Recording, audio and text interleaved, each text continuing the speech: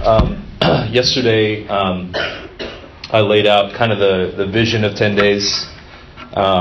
This phrase, Babylon refuses to mourn, but my people will mourn before I return. This vision of this time period that God wanted people to consecrate from the Day of Trumpets to the Day of Atonement, from Rosh Hashanah to Yom Kippur.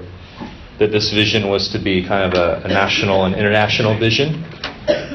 And the vision I shared of the city that had stopped everything in order to seek God, that was inundated in the glory of God. And we talked about how this is connected to John 17 and Jesus' prayer, the fulfillment of that prayer. Let them be one as we are one. And you can see how that ties into Gaylord's message from this morning, right?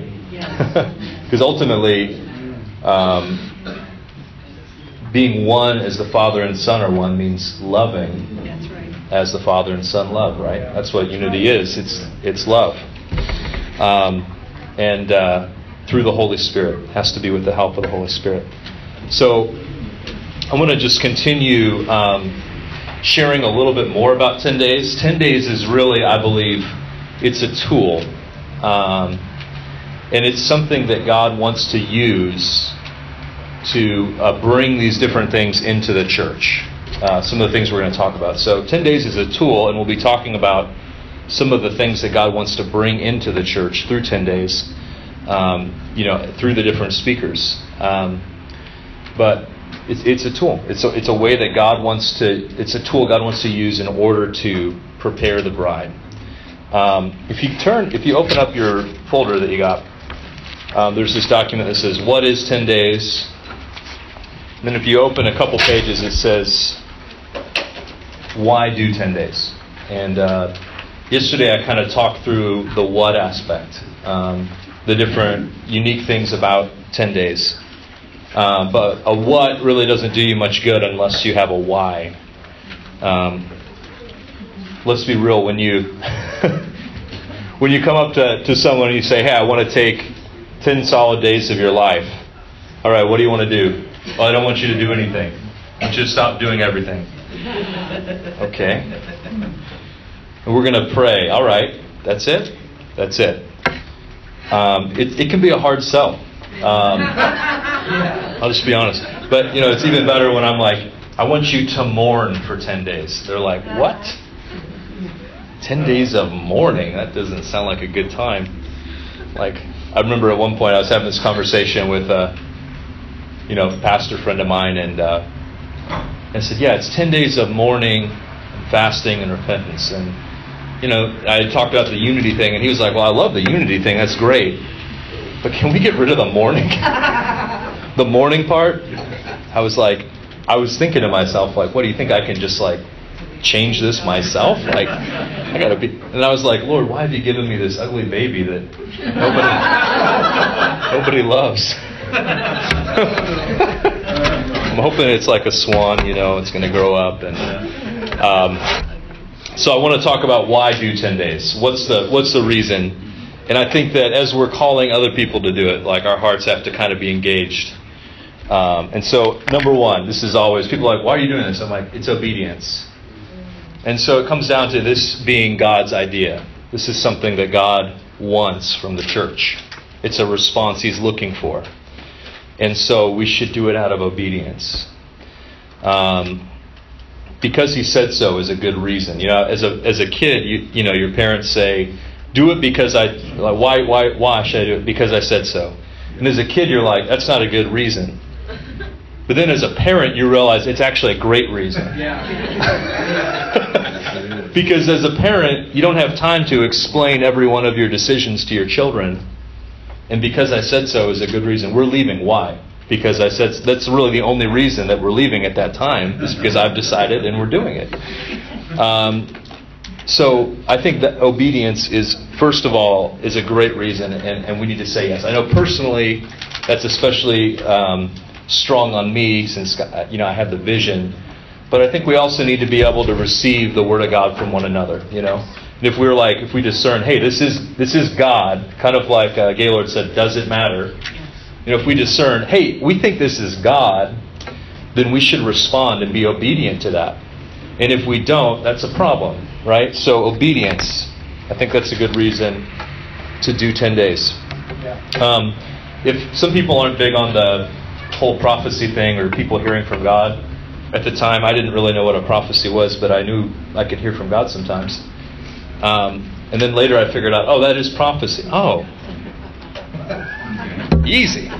But I think, like, if you can think of this deception that the devil would come up with, would he really encourage people to stop, doing, all their distractions, to come away, to seek God together, to love one another, to pray, to fast, to seek His face, to humble themselves? Is that the deception the devil would come up with? I don't think so. So I don't think, even if I'm wrong about this whole thing, I don't think it's going to hurt us too much to do this. Amen? All right. So why else should we do this? We should do it because of love. And it's the Father's heart of love. And I want to just share this story. So in 2005, I had gotten this vision from God. And I had gone all over the country sharing this vision. I was convinced God was going to bring revival to America in 2005, and that I was the one to bring it. I was convinced, and I brought it, man. And I had this just been stirred that like I was going to give everything I had. Like the other side, if you give everything you have, I was like, I'm going to give everything I have, and I really did. And was pursuing this vision, and it was leading up to, I mentioned last time, the Global Day of Prayer and the 10 days leading up to it, and really gave everything. And at the end of it, I'll be honest, I hated the church because they hadn't responded. And I was angry with God. I told God, basically, I'm not going to work for you anymore. Not because I didn't like him. I was just like, it's too much. This is too much for me. I can't handle this. And so I had all these relationships around me falling apart. I don't know why that was happening, just from what was going on in my life, but they were falling apart. I started just work. I'm like, I'm just going to work. Like, I've given all my money to this crazy adventure I've been on. Like, at least I'm going to make some money, Like, at least I'm not going to be broke. So I'm working 70 hours a week. I'm tortured in my mind. I'm really, I almost lost my faith. It was really bad. And I couldn't think of, anything good God had done. But I was just like, you know what? I don't really like me right now. So I'm not going to make any major decisions right now, because whoever I am, I liked me better 4 or 5 months ago. And whatever he was doing, maybe I should just stick with that. At least not throw it out completely. And so I was in a bad place. And it actually got pretty severe. It got so bad, I was in such a dark place that I decided, well, nothing else to lose, I might as well go to seminary.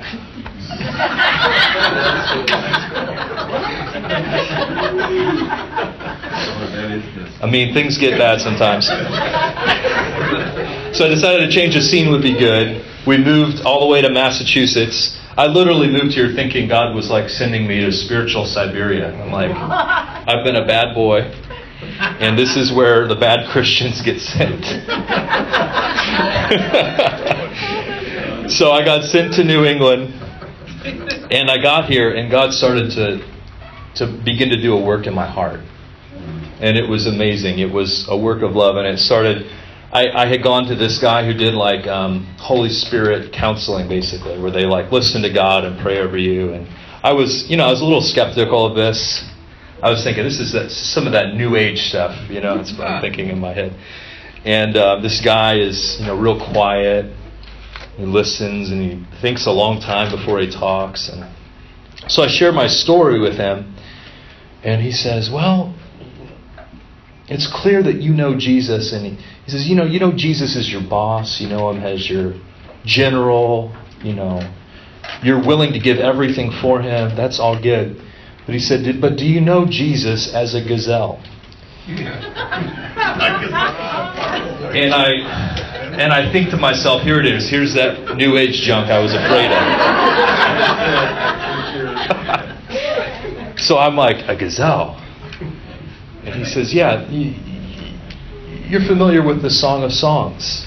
And I said, oh no, this guy knows his Bible better than me. Oh. I'm judging him in my heart, and then he just brings it down like, oh, you don't know your Bible. Very gently. And so I'm like, I wonder if I need to know Jesus in this way. And that led me into this season of just poring over the Song of Songs and just sitting in that, resting in that revelation of the love of God. And God was restoring my soul. It was awesome. And I began to hear things around New England. I was like, wow, God likes me, He loves me, and He didn't bring me to New England because He was mad at me. He brought me here because there's a calling for revival on this region. Yeah. And there's a calling for revival on my life. And so that was amazing. And so now we're coming up to, so God's begun to do this incredible restoration. Now I feel better than ever. I mean, I'm a little worse for wear, but like the things I got in return were way better. And we're just coming up on doing the next 10 days. And this time, instead of trying to get the whole nation to do 10 days, I had gotten some counsel from this guy. You might want to just do it yourself first with a small group, which was good advice. It was good advice. And so we're coming up and we're going to do it with just a few of us at my local church. And I'm terrified. And I'm telling God, I'm like, God, last time I did this, it took me 9 months to recover from this experience of doing 10 days. By the way, this is just for free, incidentally. You can't mess this up worse than I've messed it up. I promise you. If you do, let me know, and we'll do a series. I don't know, we'll do something. Well, and so I'm saying to the Lord, last time, it took me 9 months. And He says to me this phrase. He says, last time you did it because you wanted something. And He says, this time do it because you love me. And I saw this gazelle in my vision. It's back. This gazelle haunting me. But in the writings of Jonathan Edwards, he interprets Song of Songs chapter 2 that speaks about the gazelle coming over the mountains. He says the gazelle is revival coming. And it represents that when we seek the Lord and we draw near in this way, that revival will soon come. Gazelle's also Jesus, right? And so I saw that if I would pursue Him in this way, that revival would come soon. If I would do it in this way, not wanting to get revival in America, but pursuing in the way of love, that revival would come quickly. So, we should do 10 days because we love Him. And I'm serious. I have seen or heard about hundreds of people that have had similar experiences to what I had. People who have gotten burned out pursuing revival. And I really feel it because it was me. But this is so key because this can be really dangerous because people's lives can get really messed up if we do this the wrong way. Okay?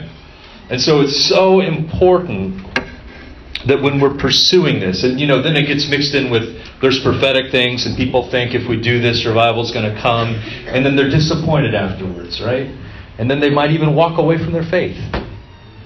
Okay? When we talk about 10 days, we have to describe it in the right way and do it for the right reasons, because there can be real harm and real danger if we don't. Now, we all want to see revival and awakening. That is not a question. It's just a matter of how we pursue it. Does that make sense? Yeah. My zeal hasn't diminished to see revival in America. My faith is stronger than ever. But the way I'm pursuing it is different. Okay? Okay, we should do 10 days because God makes crazy promises in the Bible. All right?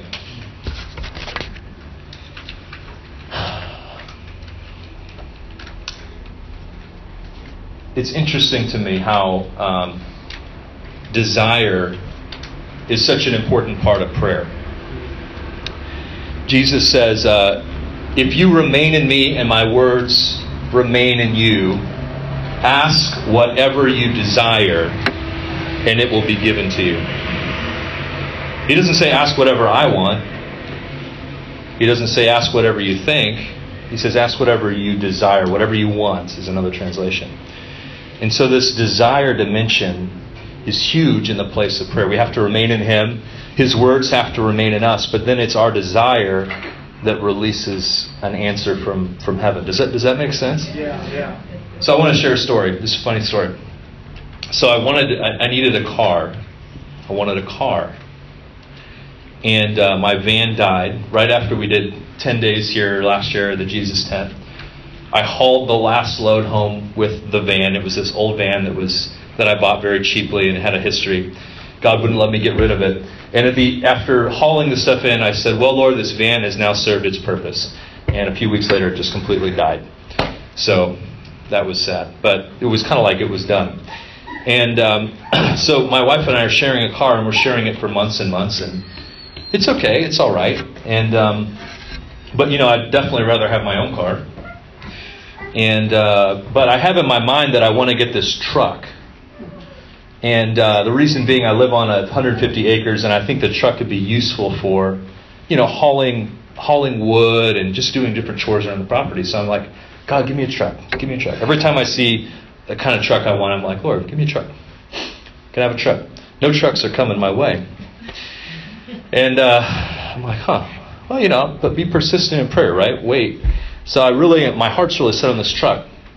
So my dad comes to town. We go out car shopping, and we go out not to buy them, but just to look, And we look at a truck, and then we look at a Toyota Prius. It's a red Toyota Prius, and I'm like, I'm talking to my dad, and I'm thinking about the truck and the cost and all the components, and I'm realizing, like, you know what? I could rent a truck for a day and do my yard work for $100. And I'd save that money with all the driving I do all over the place. Like, I'd save that money in a week by just having the Prius. So my heart shifts, and I'm like, you know what? I'd rather have a car. Maybe that's more what I need. But I'm getting kind of desperate too, and I'm like, Lord, I'm going to Uganda. I've really got to get this new car before I go to Uganda, so that we can be set up to so life can work, because different things are coming up. We're really going to need 2 cars. And but I have no prospects. I'm looking at this car. It was real, this red Prius was for sale. It was new. It was like $15,000. It was a great price. And I'm thinking, you know what? No, but I really want to stay debt free. So right before, so it's the same time period, and I'm just really, my heart is really crying out to God, like with desire. I need this car. My dad calls me and he says, hey, your aunt is selling a car. It's a Prius for $2,000. It's a red Prius. It's a little older than the one we looked at, but it's like the same color, same car. And I'm like, sold, done. And it's in my budget. I only had $3,000. So I was like, done. Okay, there it is.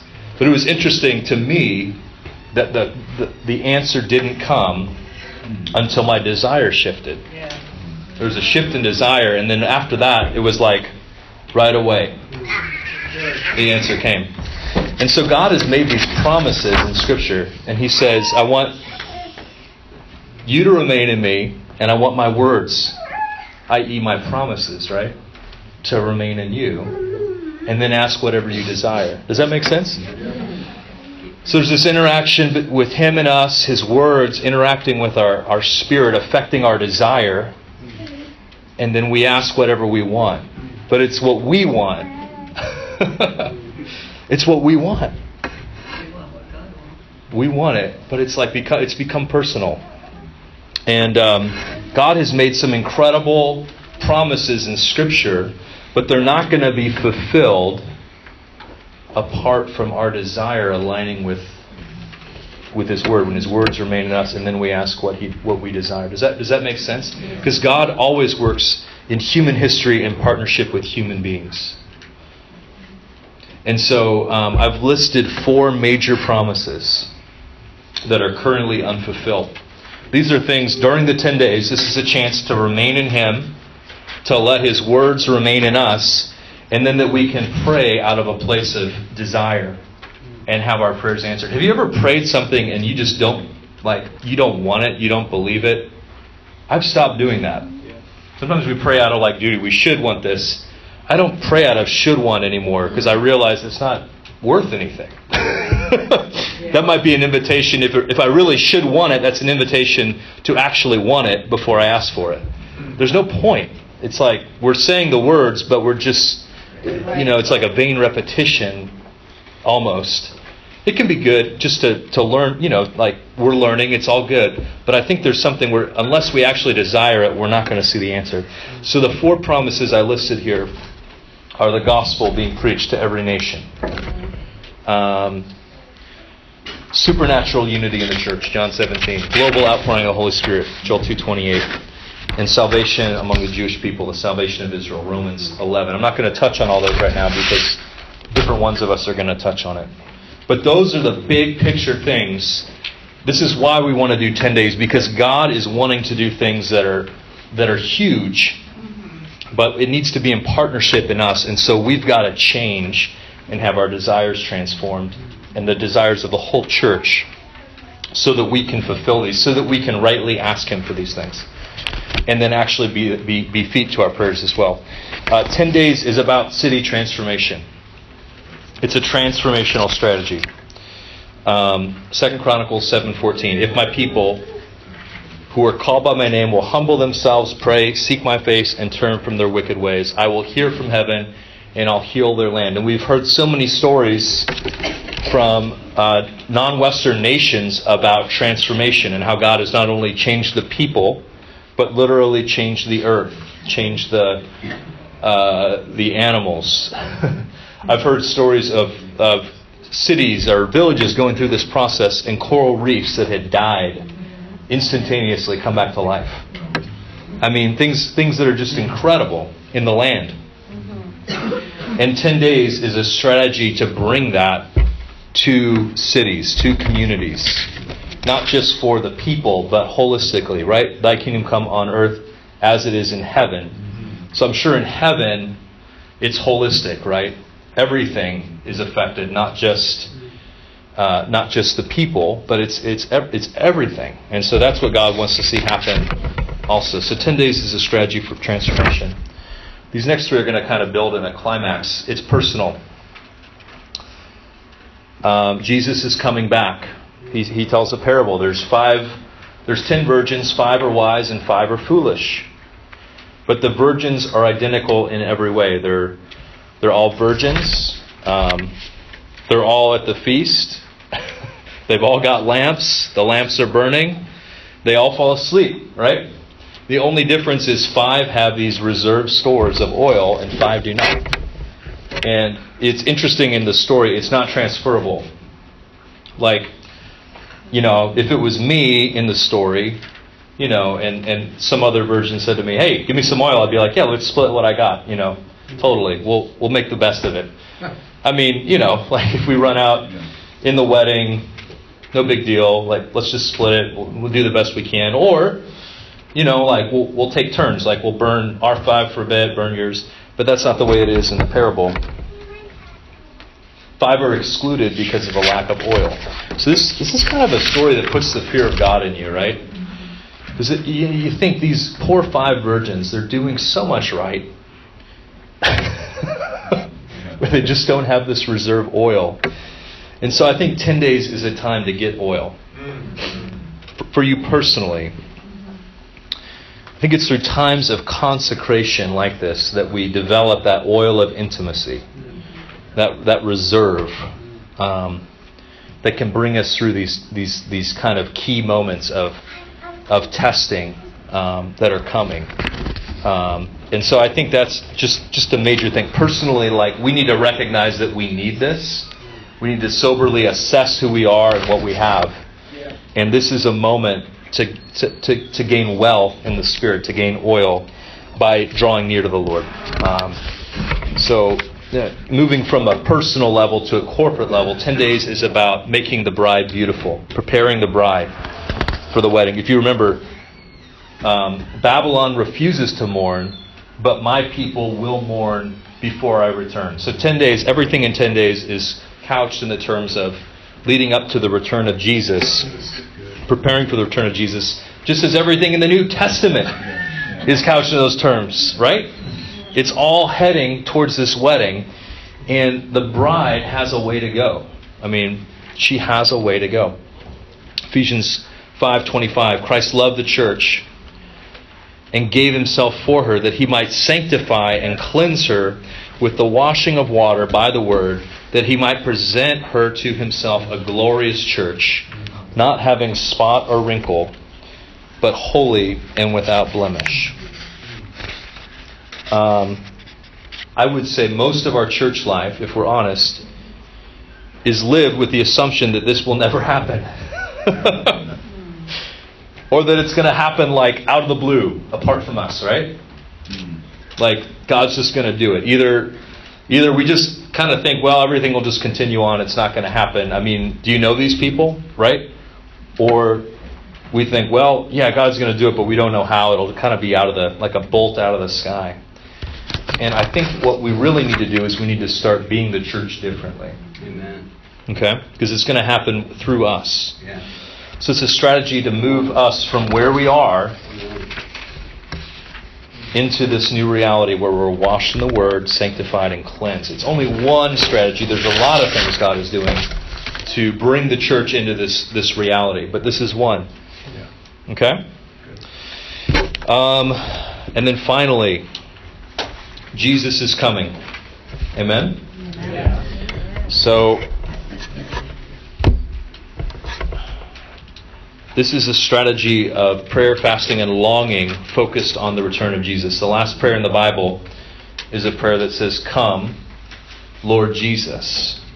The Lord's Prayer, when we pray it, it says, "Your kingdom come, your will be done on earth as it is in heaven." So when will the fullness of that prayer be? I mean, I know we want to see it now, but the fullness is not going to come of the kingdom. That's a very messianic term, until Jesus returns and is ruling and reigning. That's when the kingdom will come on earth as it is in heaven, right? He's going to come to rule and reign as the Messiah. And part of our role in this is to develop desire for that and for Him. Does that make sense? What we talked about earlier, desire.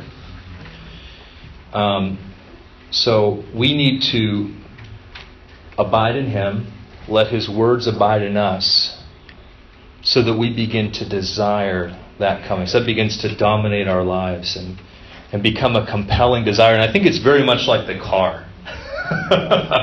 We're like, "Lord, it's been a long time. We've been waiting. We do want you to come." But He's saying, He wants to kind of refine and perfect that desire in us. And then another aspect that with the car was I was getting desperate. I was like, "I've got to have this." And He wants to bring about that desperation in us as well through a variety of external pressures and circumstances where we're saying, we've got to have Jesus. Nothing else is going to do. But it's going to be in partnership with us. Does that make sense? In partnership with His people that He's going to return. Just like when He came the first time, it was in partnership. It was according to God's sovereign plan, but there was a dimension of partnership with the nation of Israel through their history.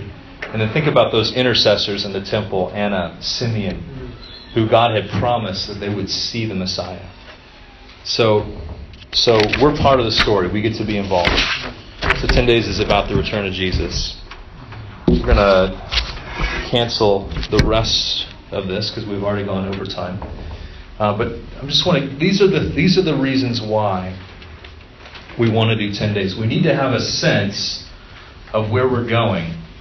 If we have a sense that where we are now is okay, or we have a sense that we're only going a little ways, like, you prepare differently for a trip across the country to how you prepare for going down to the corner store. That's good.